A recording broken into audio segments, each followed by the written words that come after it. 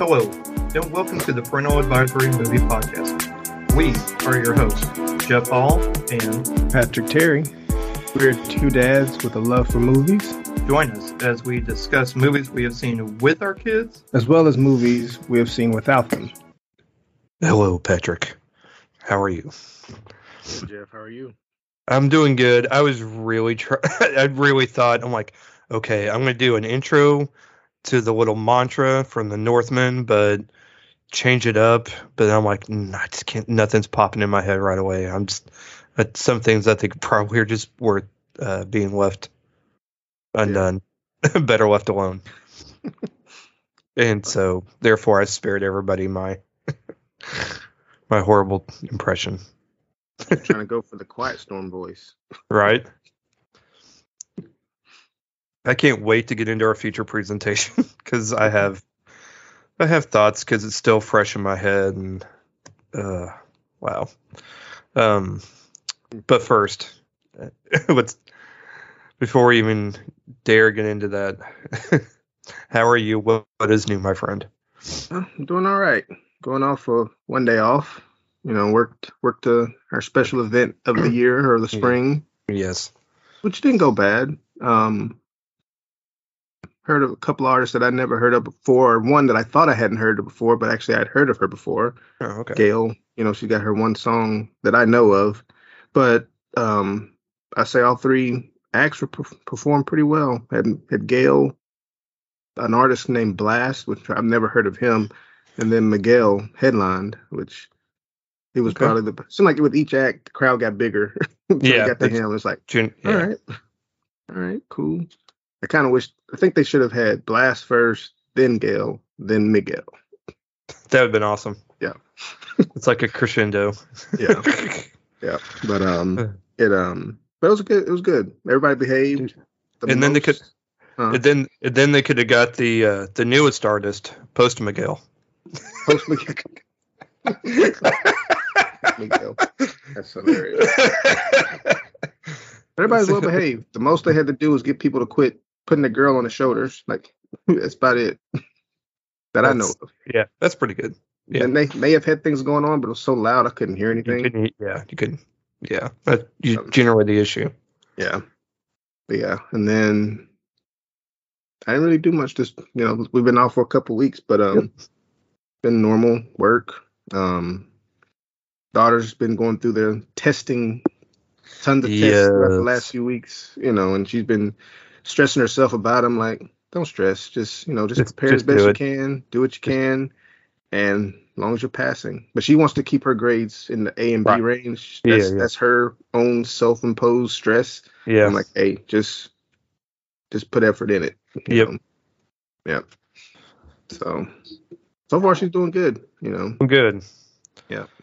Awesome. Yeah, your work also has been doing testing as well. Dad, it's so boring. I mean, like, it's just I can't even tell you. I said, you just saying that, just a rush of memories came back for me. Yeah. Like, I could smell the number 2 pencil myself, okay? I've been there, bro, and I probably said the exact same things to my mom. So nothing makes your morning like a fresh test. State test, like the TCAP state test, just like it doesn't count towards your grade, but it helps the teachers know if they're basically it's for the teachers and for the schools to know that the teachers are actually teaching. Yeah, or at least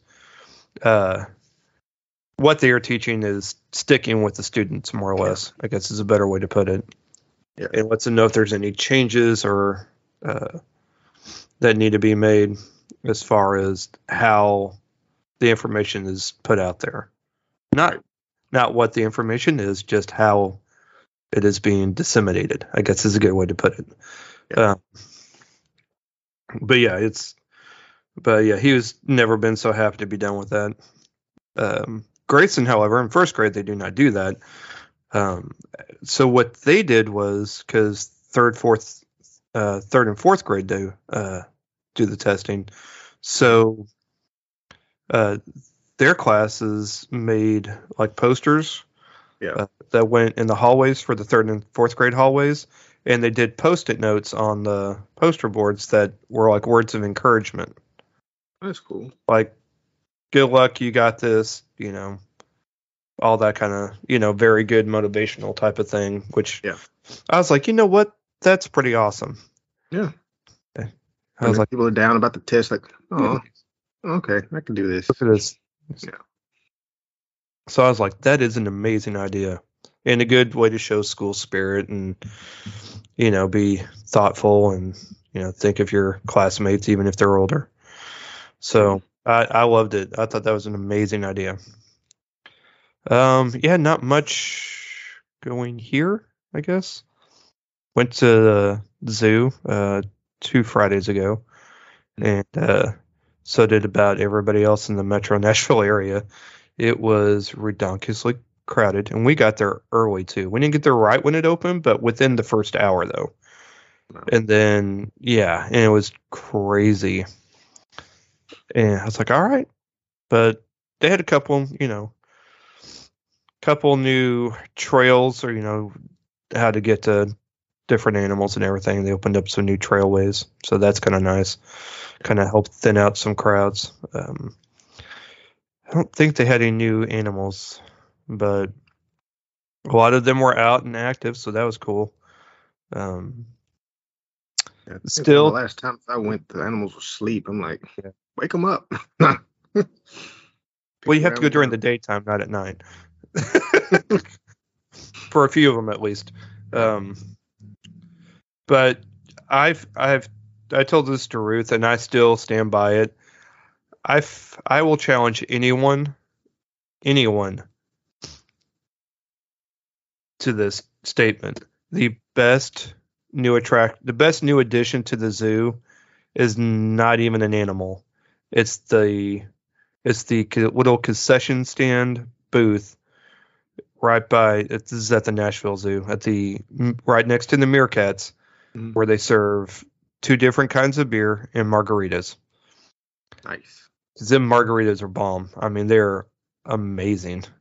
And what better way for a parent to get through a zoo than drinking a margarita? Because it's, you know, and it's in these ball, like, aluminum Solo cups. It's the best way you could buy them at the store, because we ended up getting some.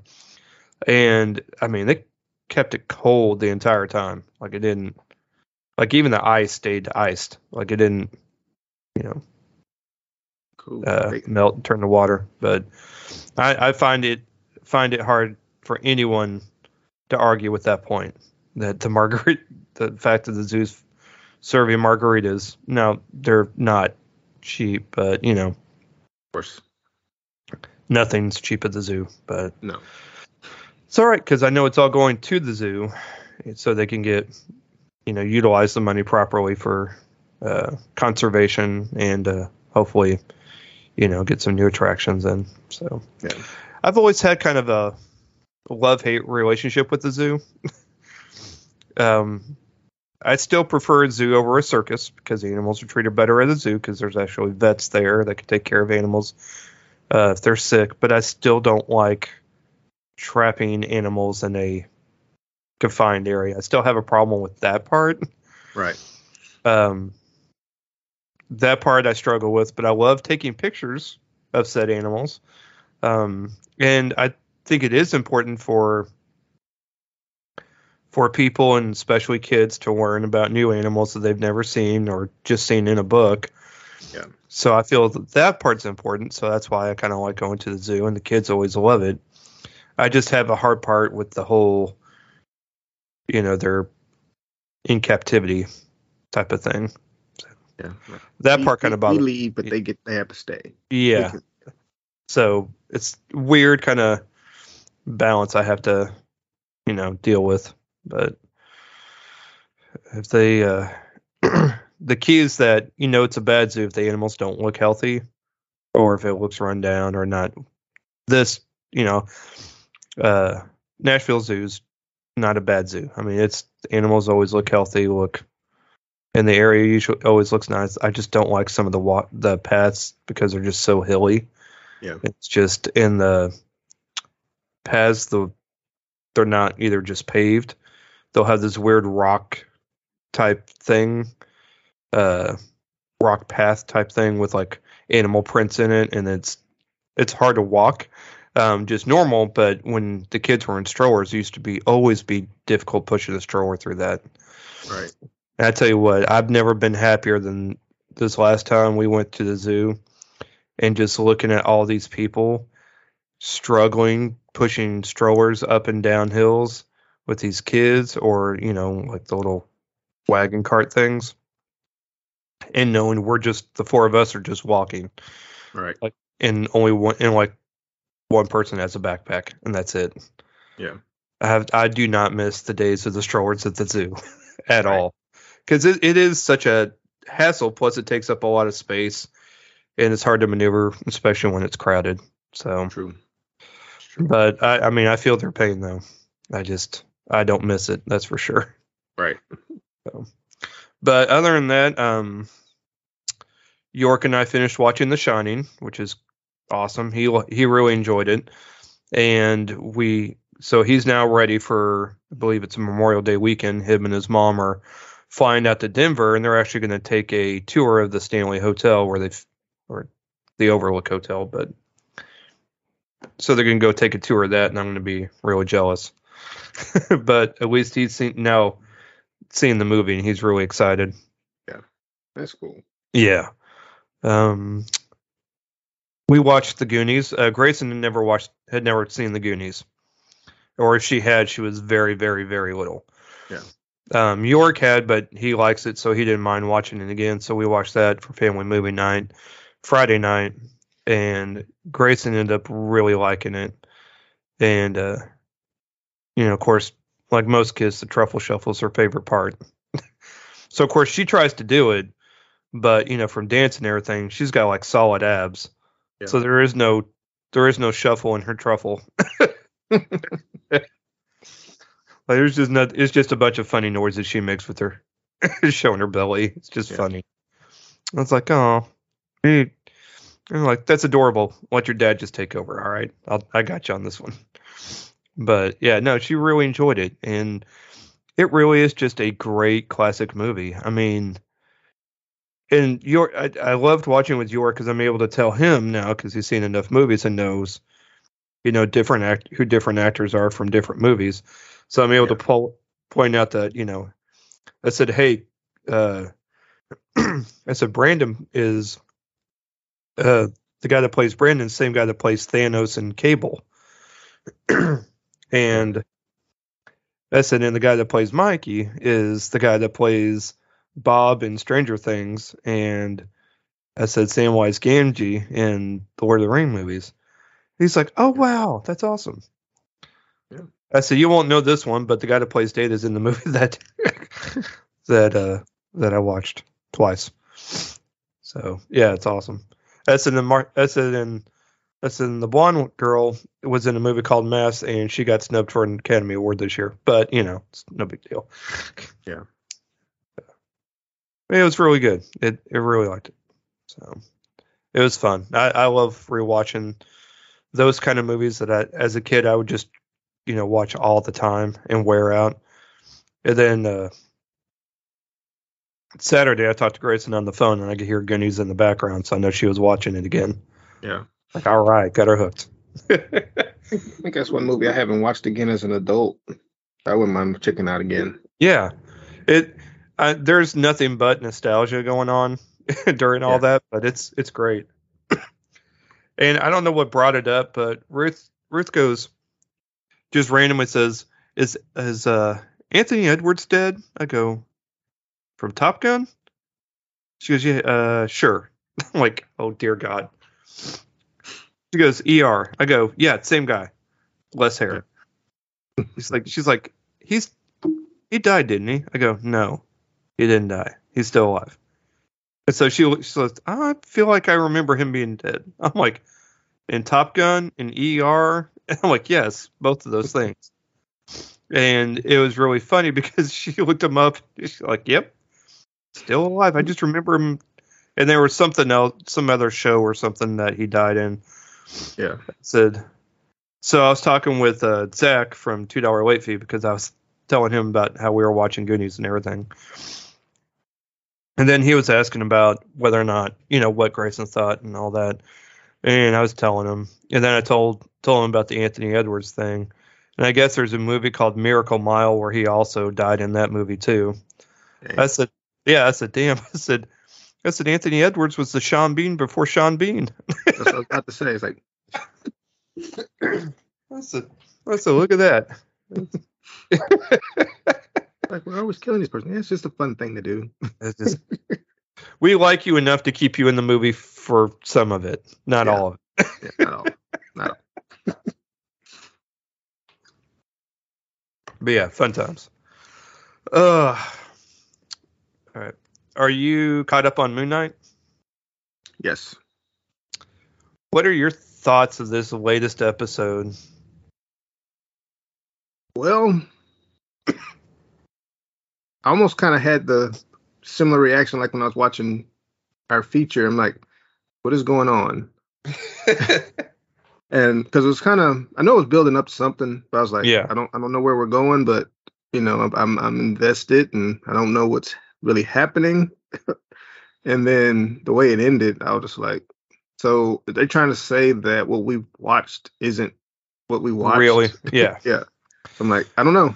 I don't know. Or unless this is just in his mind as he's transitioning maybe, or in between, in the middle. And this is just kind of a intermediate thing where these things happen. So I believe it's going to be the latter part that you said.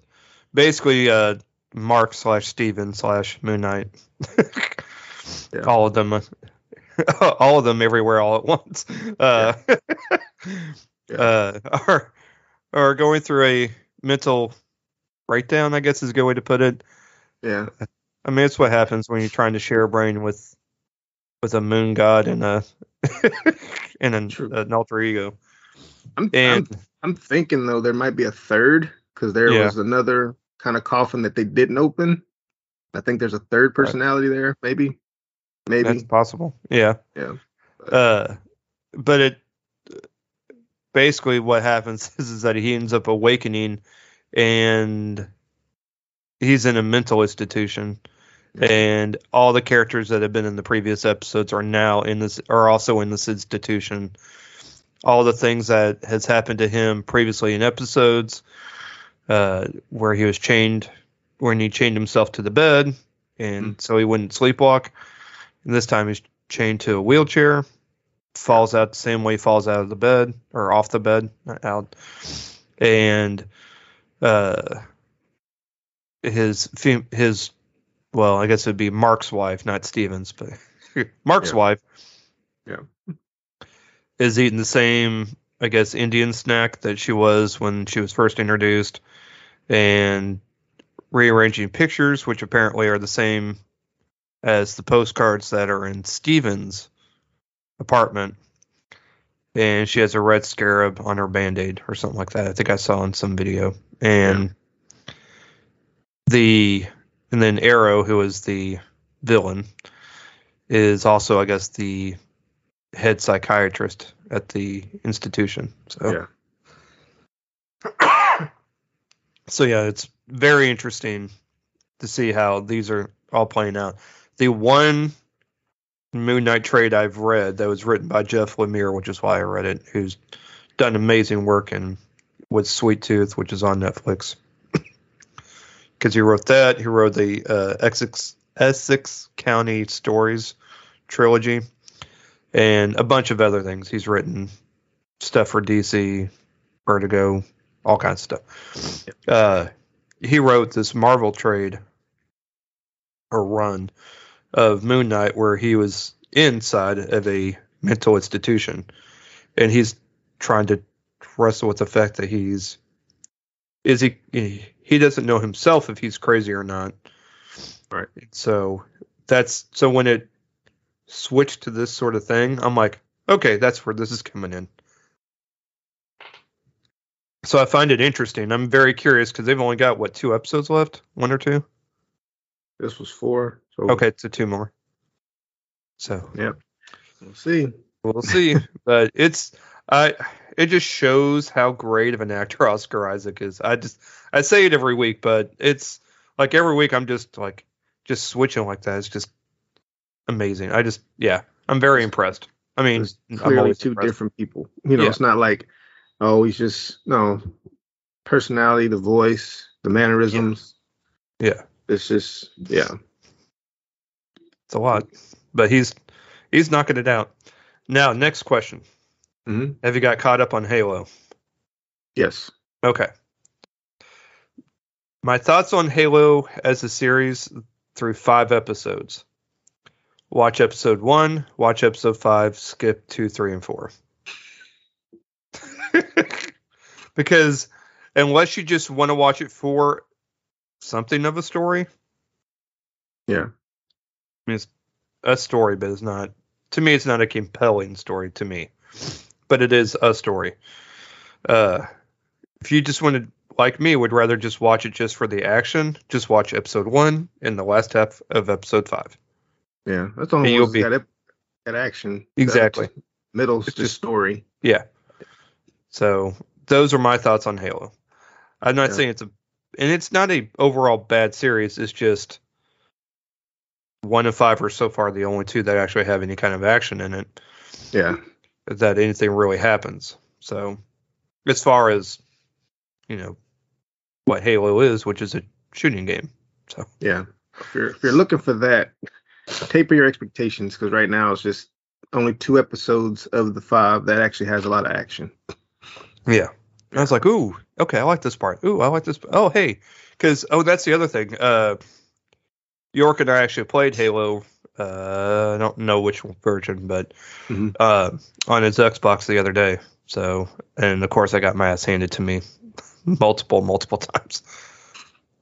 Yeah. So, but I was pulling the whole Leo DiCaprio thing meme. Watching episode 5, I was like, ooh, I recognize that because I used that vehicle where I recognize that because York would kill me in that vehicle, the Reaper or whatever it was. Yeah. It's like, okay, I reckon I now know these things now. Like, I feel educated now. Yeah, I still haven't played any Halo. I mean, we just did the versus, him versus me. So we didn't play a campaign or anything like that. But it was fun. And and I lost a lot. But that's fine. I'm okay with that because I don't care about winning. It's just enjoying spending time with him. So Grayson got in a couple of games too. She beat you too? No. She played Yorick because I had to go do a couple of things, but she took over. Plus, she wanted to play, of course, and Yorick's like, oh, don't want her to play. I said, let her play a couple of times and get it out. Yeah. She'll be done. So she likes spending time with you and doing things you like doing. I know it's not as much fun because it's a little too easy, but I said she's really about the same level as me. So dang. I'm just saying I'm not great, is all I'm trying to say. But it's fine. All right. Let's get into it. Bergen. I wish this is when I need Rose Nyland here to help read off all the Scandinavian names. All right. For a feature presentation, Patrick and I watched the not A24 movie, Focus Features movie. Yes. Be sure we get that out now. Easily to get confused. We watched The Northman. Came out this past Friday, April 22nd, with a rated R, with a runtime of 2 hours, 16 minutes. This is directed by Robert Eggers, who previously directed The Lighthouse. The very the very simple, very quaint black and white movie of 2 lighthouse keepers basically suffering from mental breakdowns, being trapped at a lighthouse together, starring Robert Pattinson and Willem Dafoe. Yep. Yeah, if you remember that one. If not, it's on Amazon Prime. We both heavily recommend that you watch that and try and tell us what it's about. Yeah. Also, that one, however, is directed by distributed by A24. So, all right. So that makes sense. He kind of brought some stuff with him. Yeah, he did. Yeah, he did. Residual. Yes. So The Northmen's an action-filled epic that follows a young Viking prince on his quest to avenge his father's murder. And that's kind of more or less the gist of it. This is very much a very fictional. There we go. That's a good new word. Yeah. Fictional story about here we go with the names. Alexander Skarsgård plays Amleth. Nicole Kidman plays Queen Gudrun. Cleus Bang plays Fjolnir, the Brotherless. Ethan Hawke plays King Arvandal Warraven. Anya Taylor-Joy plays Olga of the Birch Forest. Gustav Lint Thurier, the Proud. Elliot Rose plays Gunnar. Willem Dafoe, plays the lighthouse keeper. No, plays Hamir the Fool. And Phil Martin plays Hallgrimr Half-Troll. There we go. Yeah. There is... Man. Oh, and then Eldar Skar plays Finner the Nose Stub. That's the name right there. The Nose Stub. Nose Stub. Man. Can you imagine having a nickname like that? Or being known for that. Yeah. Maybe try Don't Kill a Kid. Right. Won't get you. And then Bjork makes an appearance. And unrecognizable. Then when I saw her part, I'm like, oh, that was her. It was the one with the eyes that was giving him his I guess his journey track, his purpose. Yeah. Okay. Bjork, I was like, I forgot. Cirrus. Yeah, because I was like, where was she? Then I saw a picture, like, oh, that was her. All right. Yeah. Bjork. Literally blink and you miss it. Yep. And then the Swedish chef made an appearance as the cook. So King Arvandal Warraven returns home to his wife, Queen Gudrun, and their son Amleth from pillaging somewhere. Yeah. From a pillage, we'll just say from a pillage. And he looks very worn. I mean, he's been wounded. He's been severely wounded, but is trying not to let it show because, as a king, you have to be strong. And not let it show.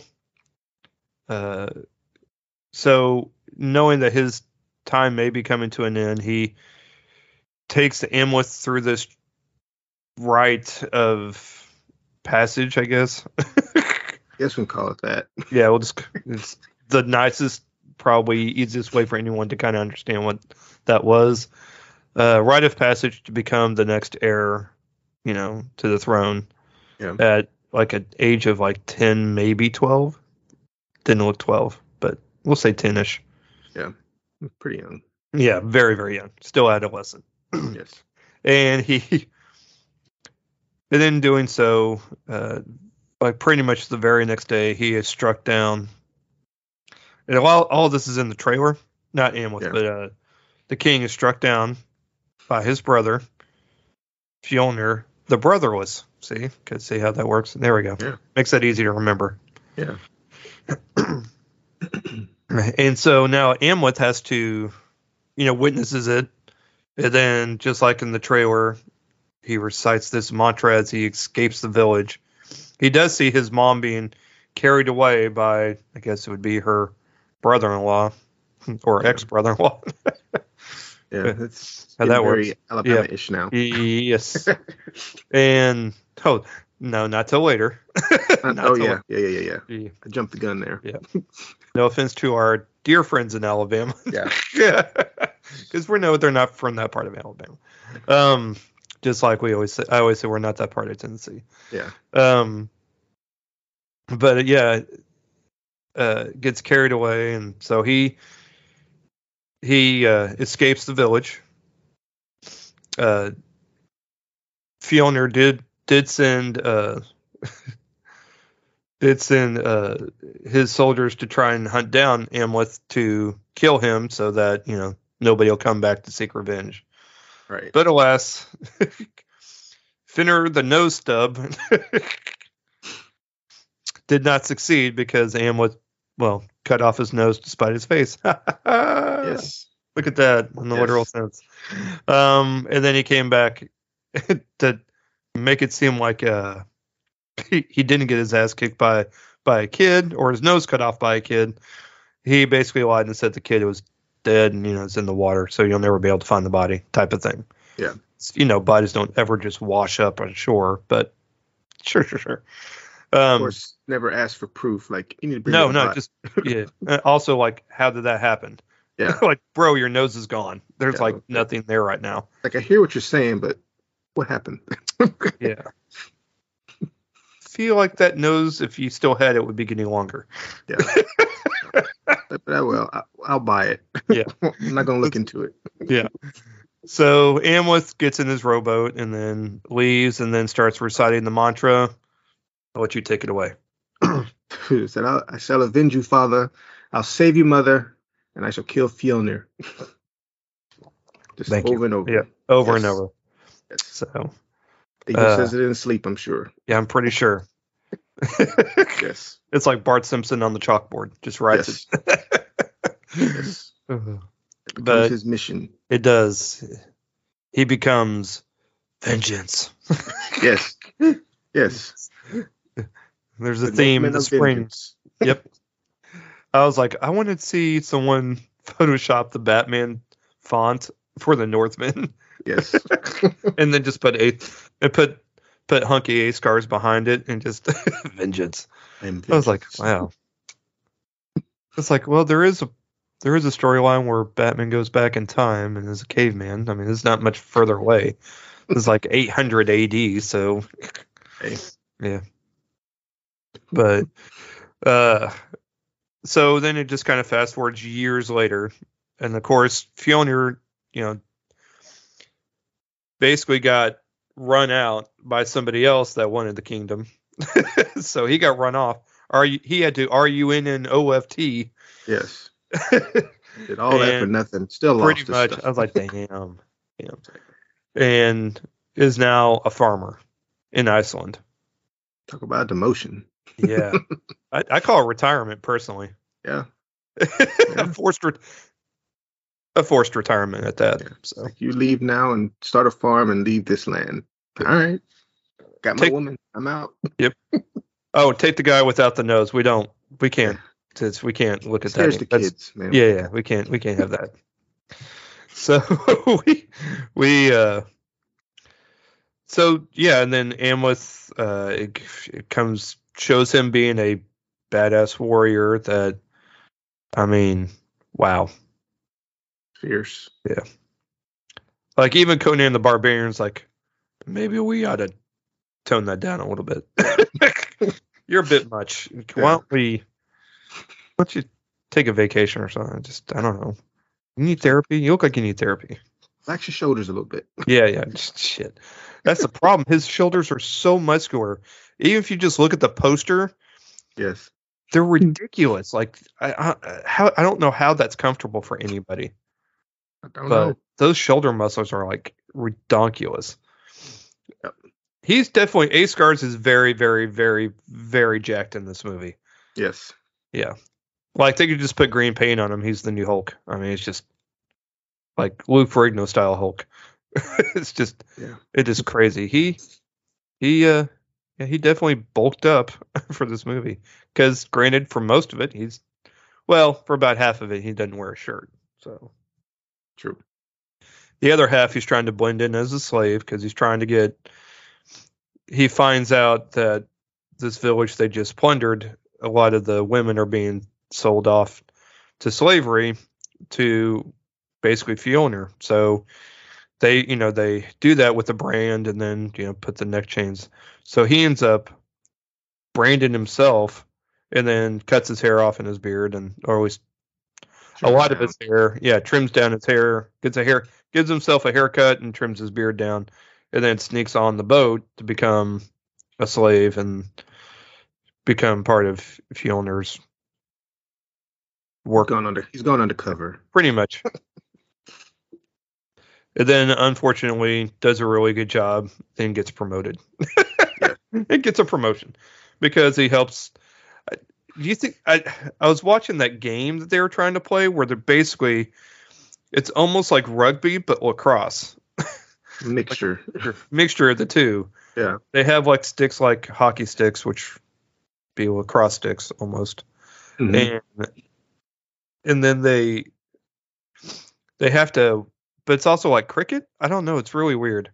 I don't know. They have a pole on each end, and they have to basically they bulldoze. The players on each team bulldoze each other, and then to get the ball or this thing that resembles a ball, and then they have to whack it with the stick or mallet, whatever, and it has to hit the pole for them to score a point or whatever.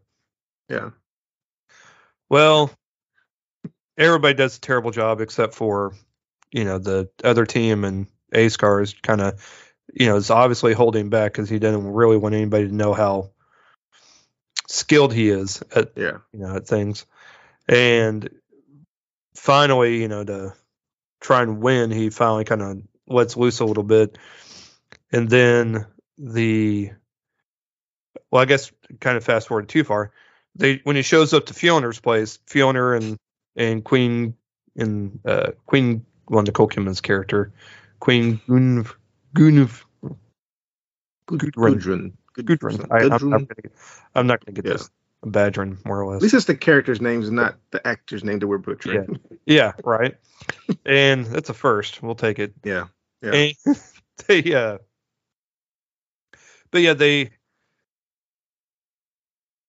they see that Fiona has a son with a previous marriage and has Gunnar with Fiona, and she actually looks happy and not like she needs rescuing. So during this, fast forward a little bit further, during this game, Gunnar tries to run out to help the team to score, and the big burly dude on the other team knocks him the hell out.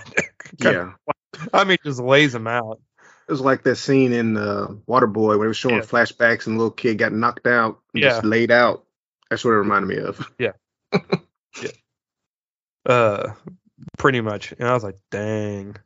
And then Amleth loses his shit, runs off, and then knocks him the hell out. And then, well, I wouldn't say knocks him the hell out. Beats him to literally a bloody pulp and ends up just, Was it punches or was he literally headbutting him?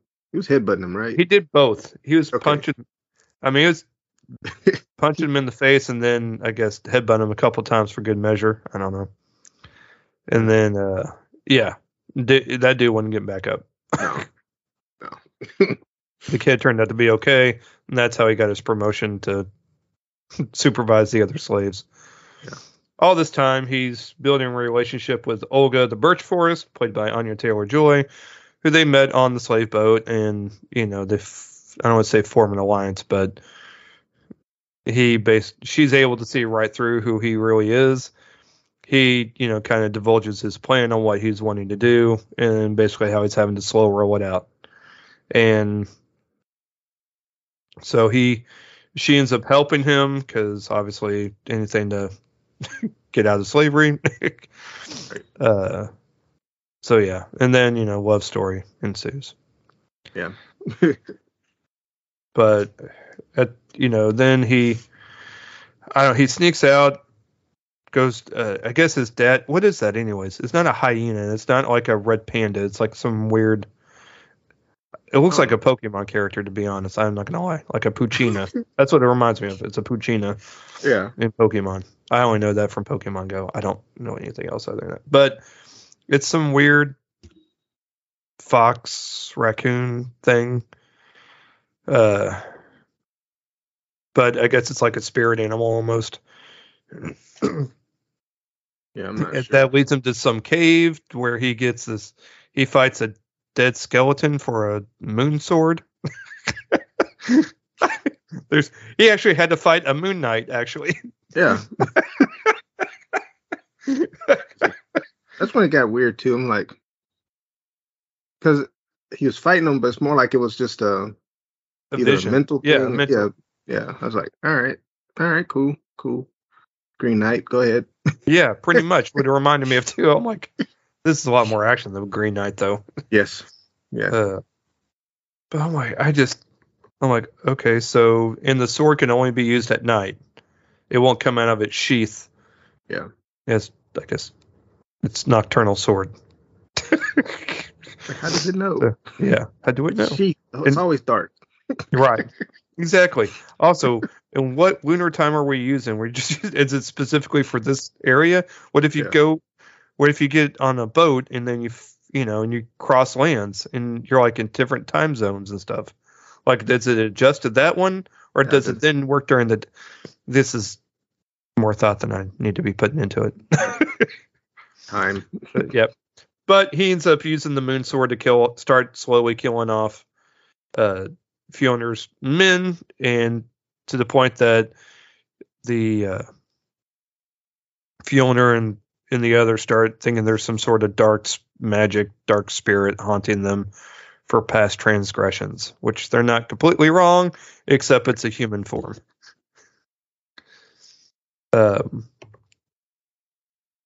Then we kind of get to the third act where there is a twist that we don't really want to get into and ruin anything. But there is a twist at the end that they're like, you may see coming, may not, whatever. That's pretty impactful. And you're like, okay, I wonder how this is going to affect the rest of this. And then, and then you get your answers. Yeah. And then the final fight scenes is in a volcano against two naked dudes and a sword and a shield. Outside of the nakedness, I was thinking of Revenge of the Sith. Same. I was like, who's going to get the higher ground? Same. I go. I almost shouted in the theater. At this point, it's almost because I went to a 9:30 show, and there was only like 6 other people in the theater, in the huge theater too. So it's a huge screen, so it looked beautiful to watch. But I did almost shout, "And get the high ground! You've got to get the high ground, bro!" Oh man. But I thought the same thing. And then there's a part during that fight where Anne was just like he just looks really rough and just is like having a hard time breathing. I said, man, I'm gonna be pissed if these two dudes end up dying just of smoke inhalation. I said I will walk out before the credits start if that's what happens. You ever take one last swing and they just pass out, then the narrator said, and there they both died. Yeah, what? But they'll have the Scandinavian words up at the top first. Man, yeah, that would have been something. Yeah, but that's what I'm like. That's like, shoot, I'd be huffing and puffing too if my ass was in a volcano with all that smoke. Yeah. Yeah. No ventilation whatsoever. No. They still don't have to worry about their clothes catching on fire. Yeah. Surprised nobody burned. Expecting more. Yeah, just me too. I was like, oh, he's gonna fall in. Oof. Well, and the way this movie was going, I was like, one of them's gonna have their genitalia burned off. That's how this is gonna go at some point. Like a spark flies off. Yeah, it's like, yeah, and then boom, there goes a head. Yeah. Both of them. Well, more than one way.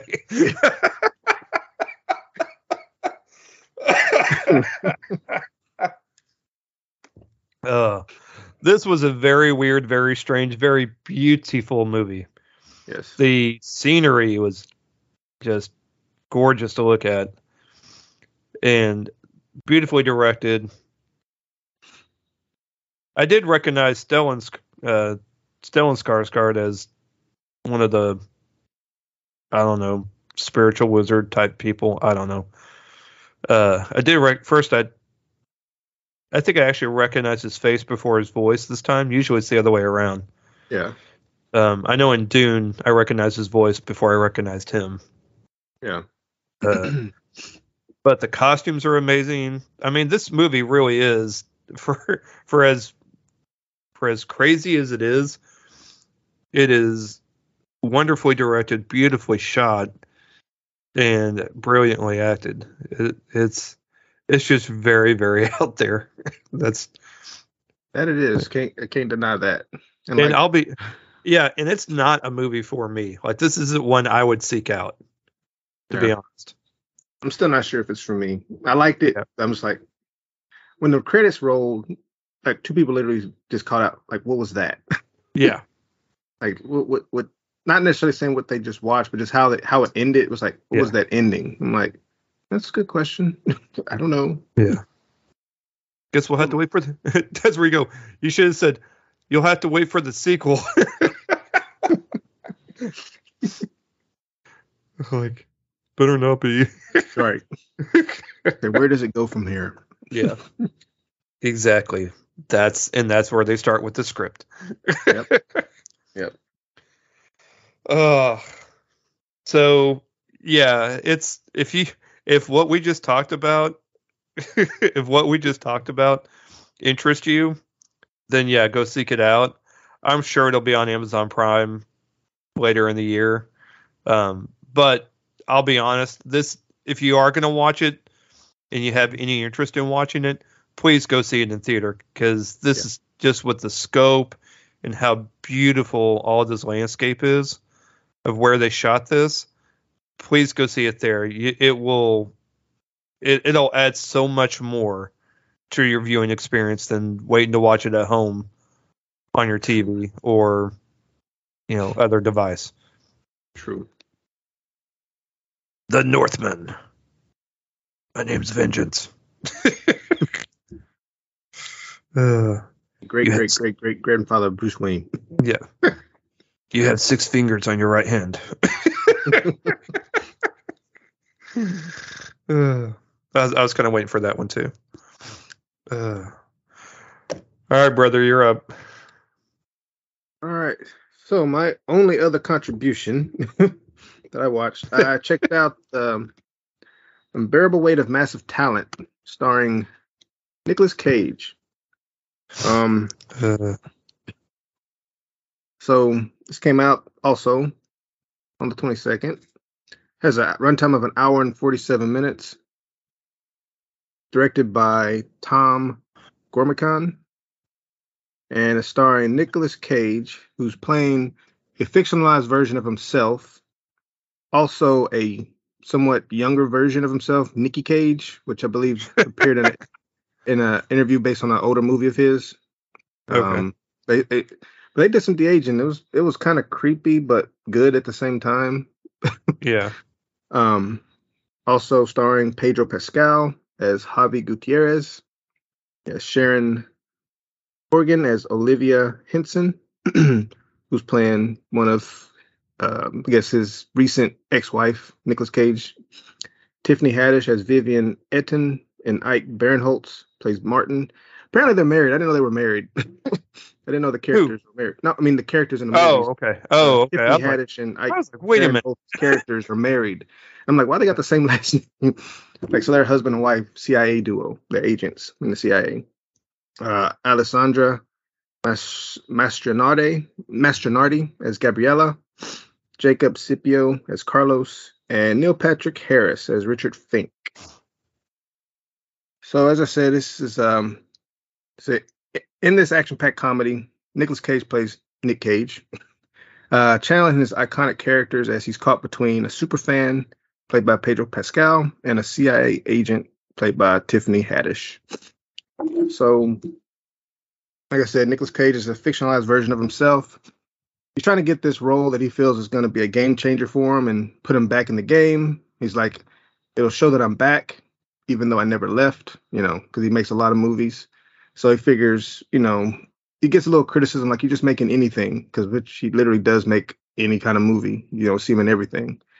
So he's trying to, I guess, be a little more thoughtful and smart about his roles to do something significant. But then at the same time, he gets an invitation to go hang out with billionaire playboy by the name of Javi Gutierrez, but he'll pay him $1 million to do so. Nick Cage is also in debt. Been in a hotel for over a year and is in debt to them about $600,000 and amongst other things. And he's got issues with relating to a 16-year-old daughter. And I was like, I can relate to that. So right now he's basically forcing his daughter to watch all his old movies, even though she clearly doesn't want to. Even goes to therapy. She's like, I don't want to watch these movies. I want to do other things. And he's kind of self-centered, like, but you like the movie, just I guess being self-centered a bit, just kind of wrapped up in his career. So unfortunately, he doesn't get the role. The director decides to go another direction, and he even considers retiring from acting as a whole, and then eventually agrees to accept the invitation, which has the vague offer of $1 million from Javi. So when he gets there, as they show in the trailer, he's not, he's I guess introduced to Javi in the most embarrassing way, where he's trying to talk about him, like his Javi into doing these weird things, like right. And it's like, no, I'm Javi. He's like, oh well, I'm Nick Cage. So it's kind of about Javi's basically a movie buff. He loves Nick Cage movies, and as they show in the trailer, he even has like just a shrine with a lot of memorabilia from Face Off. Like there's a pillow where if you rub Nick Cage's face, it becomes bloody red. Or if you read it the other way, it's normal. Has yeah, it was kind of weird. But it's just about them relating. Like everything isn't exactly as it seems, because in the background of this story between them, you have a kidnapping that happens, and you learn that the CIA is, they're tracking Javi because they feel like he's behind it. Yeah. Because there's like, it's all politics. Like the kidnapping happens because they want someone to drop out of a race, otherwise they're going to kill the person they kidnapped. Yeah. And they suspect Javi's behind it, so they enlist Nick Cage to help them try to figure out what's really going on. Javi has written a screenplay that he wants Nick Cage to read, which Nick Cage knows nothing about because his agent didn't give it to him. And so the agents are needing him to stay longer than his time. So he agrees to, we'll work together on a play. A screenplay. We'll do our own movie. We'll work on it. And it's just weird because everything just kind of plays out like how they're thinking it. It's just very self-aware. It's like a lot of references to Nick Cage's old movies. And they even have like a scene from, dang, what movie was that? Forgot which movie it was, but it's very self-aware. It knows what it's doing. It's fun. Mm-hmm. Pedro Pascal and Nick Cage, they got good chemistry going back and forth with each other. Even Tiffany Haddish, she's not in it a lot. Neither is Ike Barinholtz. Yeah, they're not in it a lot. They're just supporting characters. Yeah. But the thing about Javi and Nick, they kind of share a love of the movie The Cabinet of Dr. Caligari and Paddington 2.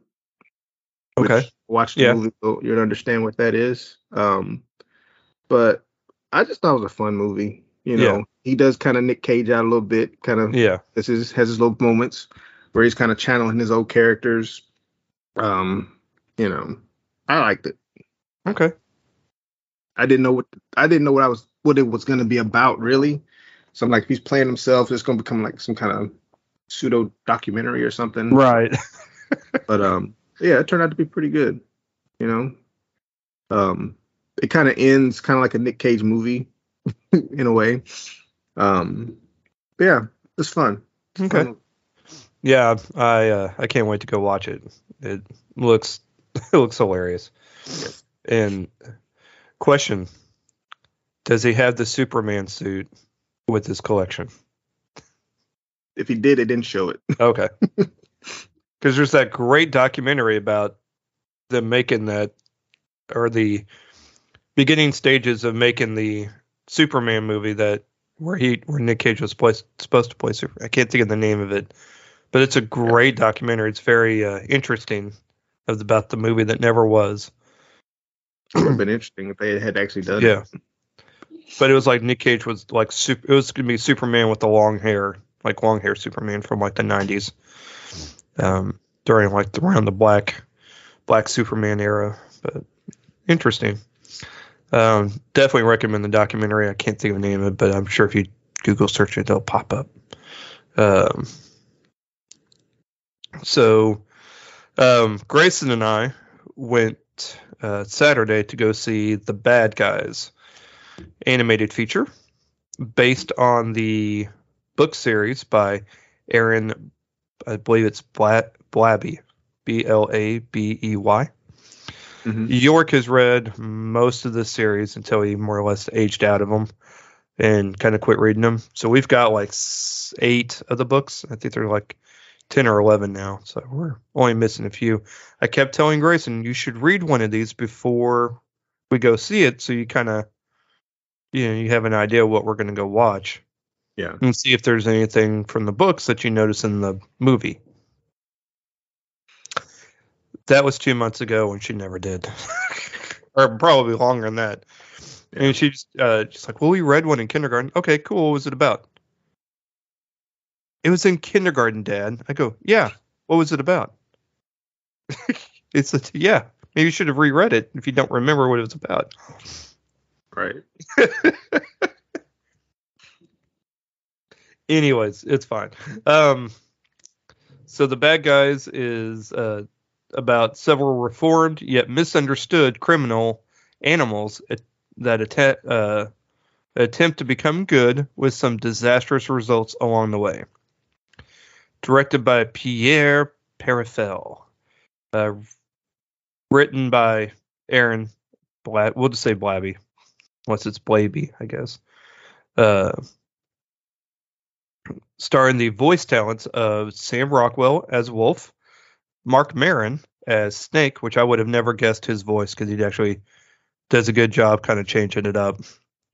Aquafina as Tarantula, Craig Robinson as Shark, Anthony Ramos as Piranha, Richard Ayoade as Professor Marmalade, Zazie Beetz as Diane Foxington, and Alex Borstein as the police chief, Misty Luggins.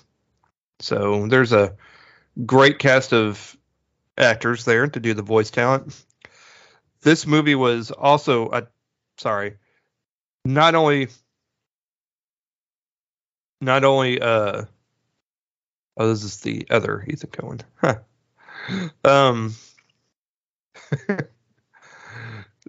This is also the books are based on the books by Aaron Blabey, but the screenplay is actually written by Ethan Coen. No, not that Ethan Coen. I thought it was the other Ethan Coen too when I first saw the credits.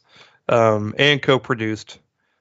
This Ethan Coen is known for writing the scripts for Holmes and Watson, Get Hard, Men in Black 3, Madagascar 2, Tropic Thunder, an episode of American Dad, Idiocracy,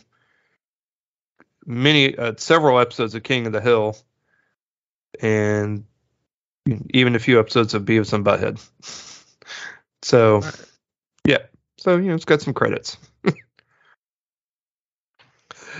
This movie was really cute. I heard, believe it or not, I actually heard more, and there was a lot of dads in this. I just thought about that, that took their kids to go see this movie. There was a lot of it was like Dad Day to take kids to the movie, I guess.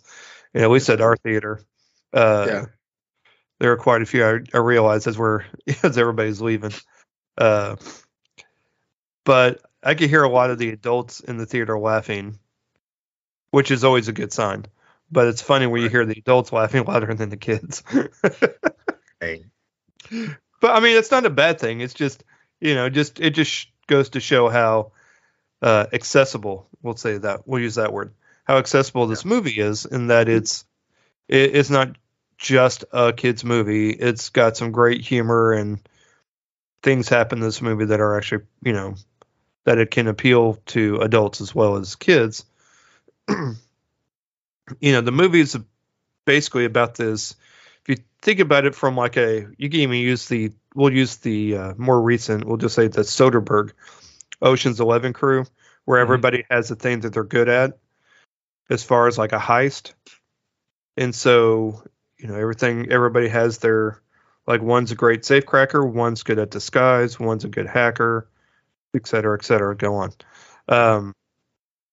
But yeah, it's actually done really well. So that, everybody knows their job, and then basically they do a heist, and then they actually, during one of the heists, Wolf ends up helping. He's trying to steal this elderly lady's purse. This is also a world in which humans and talking animals exist. So there's that. Talking, walking, upright animals, and a shark.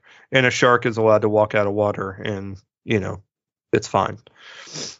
And a piranha too, for that matter, and a piranha with feet. So this is unique universe. It is a very unique universe.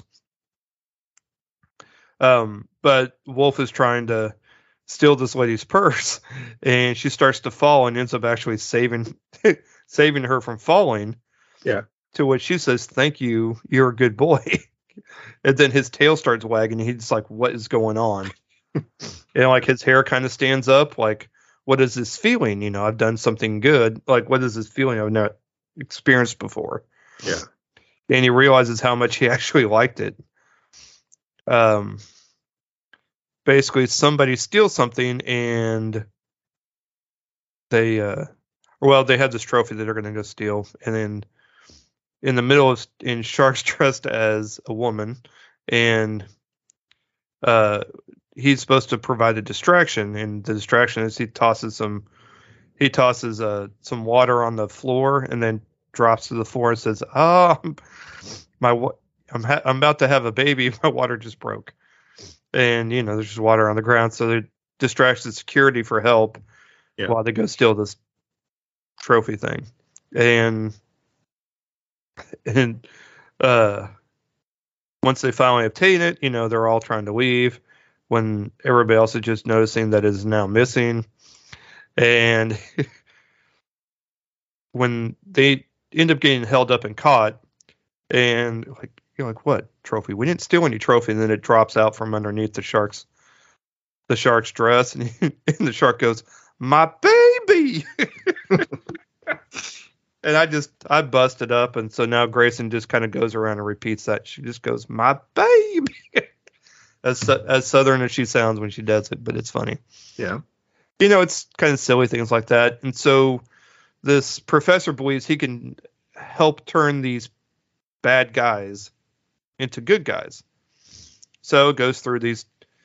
So he works it out, to try and rehabilitate, I guess. Well, it turns out, it's no good deed goes unpunished. Right. So they go and try and do all these good things just to find out that there's nefarious things going on that they're going to end up getting framed for. So they're going to try and clear their name and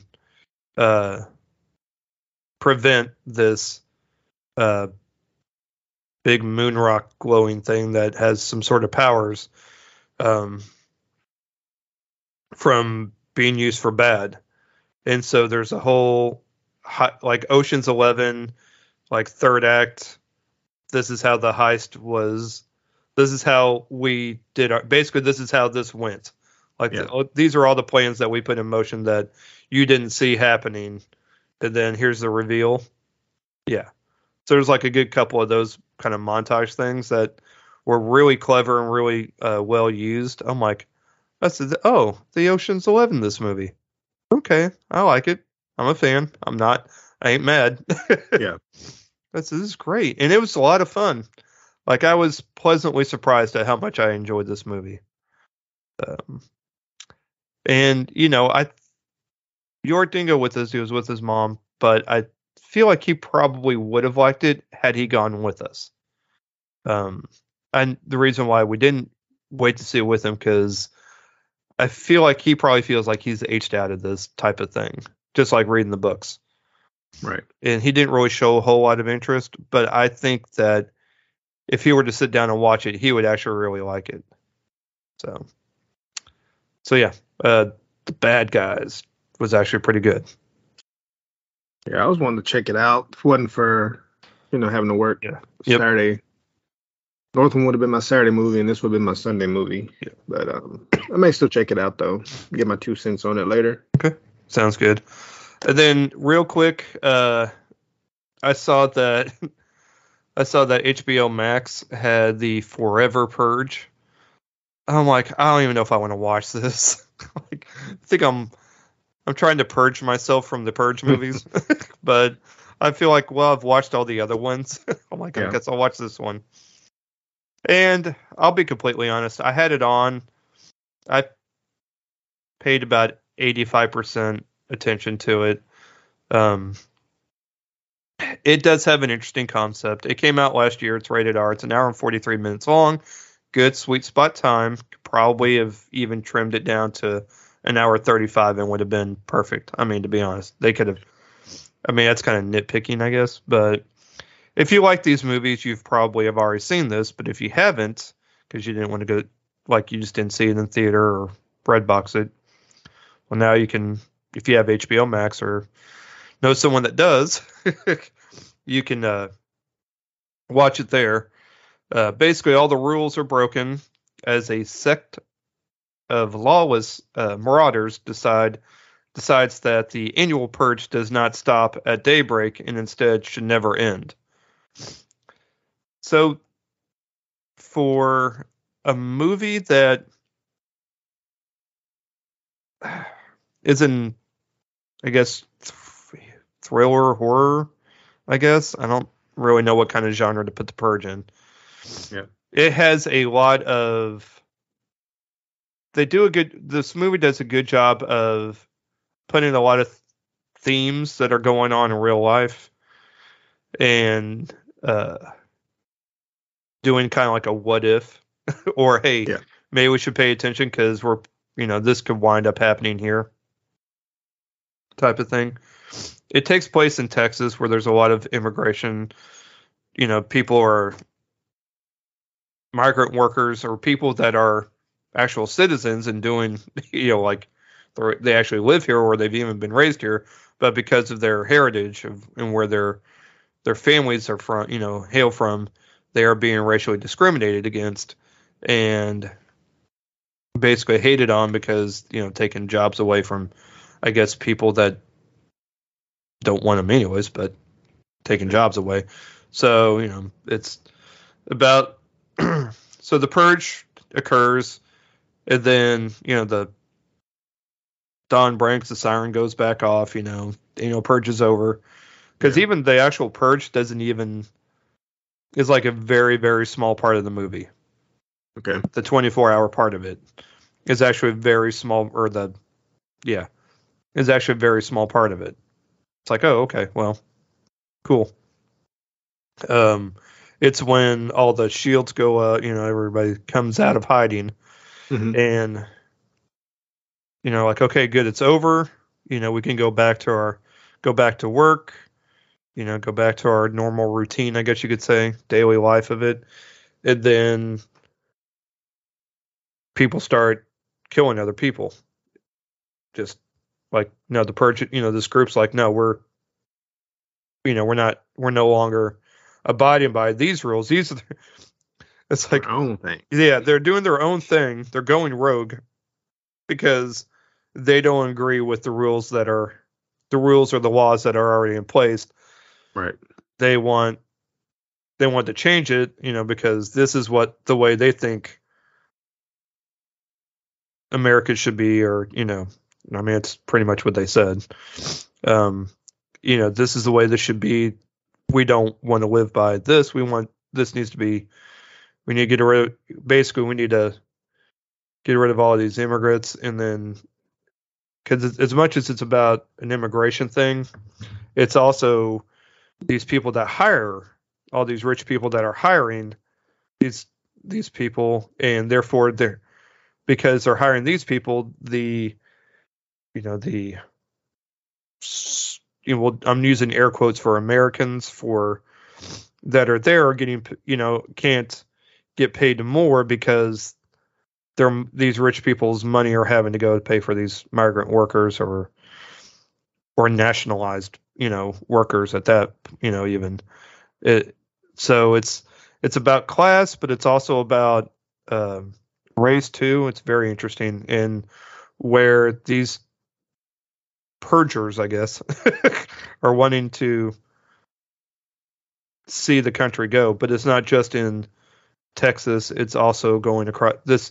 The news within the movie shows that this is happening all over the country, and this sort of uprising. And so you're seeing people you see Americans fleeing the United States to Mexico to get away from these crazy people that are decided to make the purge an actual thing until the military comes in and starts getting out. So it's really interesting. So kind of twist. So Ana de la Reguera plays Adela. Tenoch Huerta plays Juan. Josh Lucas plays Dylan Tucker. Levin Rambian plays Harper Tucker. Cassidy Freeman plays Cassidy Tucker. Alejandro Eda plays Titi. Will Patton, who I love, he's such a great character actor. Not in it a lot, but I always love everything he's in. And then Will Britton as Kirk, Sammy Rotibi as Darius Bryant, and so on and so on. It's not a bad movie. It is an interesting take on, the purge concept, I guess. It's directed by Everardo Gout. It's an interesting movie. I mean, I guess it's worth. If it sounds interesting to you, then watch it. If you're into these kind of purge movies, you'll like it. It's not overly gory or anything, which is good, but yeah, not a bad movie. So it had some interesting themes.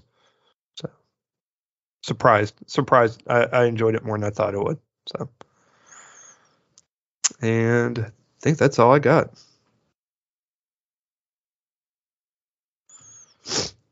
Trailers. The big one. Thor, Love and Thunder. Finally. Out. So definitely check that out if you haven't already. And it comes out in July. Yeah. July 7th? Yeah, something like that. Yeah. Oh, hold on. I can tell you. Or maybe not. Nope. Yeah, July 8th. I was off by a day. Next week, Patrick doesn't know it yet. We'll kind of discuss a summer movie preview because I wrote down all the dates for what's currently being released May through August. So both for adults and for kids. A movie guide. And then I'll try and put something together and get it posted up on our group page so that you can use that as a little guide. But it's interesting. So really not much else as far as trailers. Another Buzz Lightyear trailer. Or just Lightyear, I guess. And then yeah. I believe that is it. Dun dun dun. Yep. Not much else. So there we are. But yeah, good week. Next week will be good too. We are down to less than 2 weeks before Doctor Strange. So that's exciting. Yep. Keeping it simple. I don't think we really have anything coming out next. Why do I think we have something? No. Memory, which is, I think, Liam Neeson's latest Taken movie. This time it was his memory that has been taken. Kind of want to watch just to see how many, like I mentioned, how many edits it'll take for him to do certain actions. Yeah, exactly. But yep, should be fun. Should be fun. So real quick before we go, I also rewatched Into the Spider-Verse because I hadn't watched it in a while. Mm-hmm. I still love that movie so much. And hot take here, okay? I still like Into the Spider-Verse more than No Way Home as far as a multiverse. Oh yeah, they did it right with that. Yeah. Not to take anything away from No Way Home. It's still a solid film. But I would still put Into the Spider-Verse, even though it's not a Marvel movie, Everything Everywhere All at Once, and then probably No Way Home so far. Yeah. For multiverse movies. Recent multiverse movies. Yeah. I would probably rank it that way. And then, we'll see in a couple of weeks. We'll see in a couple of weeks, but they learned from these movies on how to do it? Because, I mean, again, not taking anything away from No Way Home, but Into the Spider-Verse is just so much better as far as dealing with multiverse and stuff. So, but I think that's kind of what a lot of folks thought they might have done with this one. Yeah, because of that, it's like, they're not going to do exactly the same as that. No, maybe at some point we'll get a live action version. Right, but it just makes me more and more excited for Across the Spider-Verse Part 1 in, I think it's October 6th. That actually got bumped to next year. Part 1 did? Yeah. Shame on you. Why'd you have to ruin my dreams like that? Hey, I don't want to. Hey, they got to quit putting the trailer out then. So, I'm hoping they change their mind. Right. But right now it's a 2023 release. I'm just like, man, come on. So why even put the trailer out? Shame on y'all. Yeah, right now it's expected June 2nd, 2023. So we won't get part 2 till 2025, probably. Jeez. Lord. Well, maybe they could just do one that, since it's a part 1 and part 2, they could just do a 6, or at least 6 months apart. Yeah. Hope they do that. That'd be good. That'd be nice. Yeah. Makes sense. Sorry for making you wait. We're just going to put these out the same year. Boom, boom. Double tap it. Yep. That sucks. I'm going to have to break that to Grayson. She's not going to like that. She'll be writing strongly worded text message or email. And next thing you know, Spider-Verse come out October. Got this strong email. Yeah. We just couldn't disappoint this little girl. Yeah. Yeah. All right. Cool, man. Well, I hope oh, mercy. Hope everybody has an amazing week and takes time to catch a couple of movies at theaters. I still got a couple I got to hit up, and a couple on streaming I want to try and catch, and go from there. Yep. Alrighty. Well, my friend, I hope you have an amazing week. You too. So, thanks. See how it goes. Indeed. And we will talk to you all next week. Thanks for listening. If you enjoyed our show and have a moment, please rate and review. It helps us out a lot. Also, recommend us to someone that enjoys movies or also has kids. You can find us on Twitter at PA Movie Podcast and on Instagram at parental_advisory_movie_pod. Be sure to join our Facebook group, Parental Advisory Movie Podcast, and join in on the fun.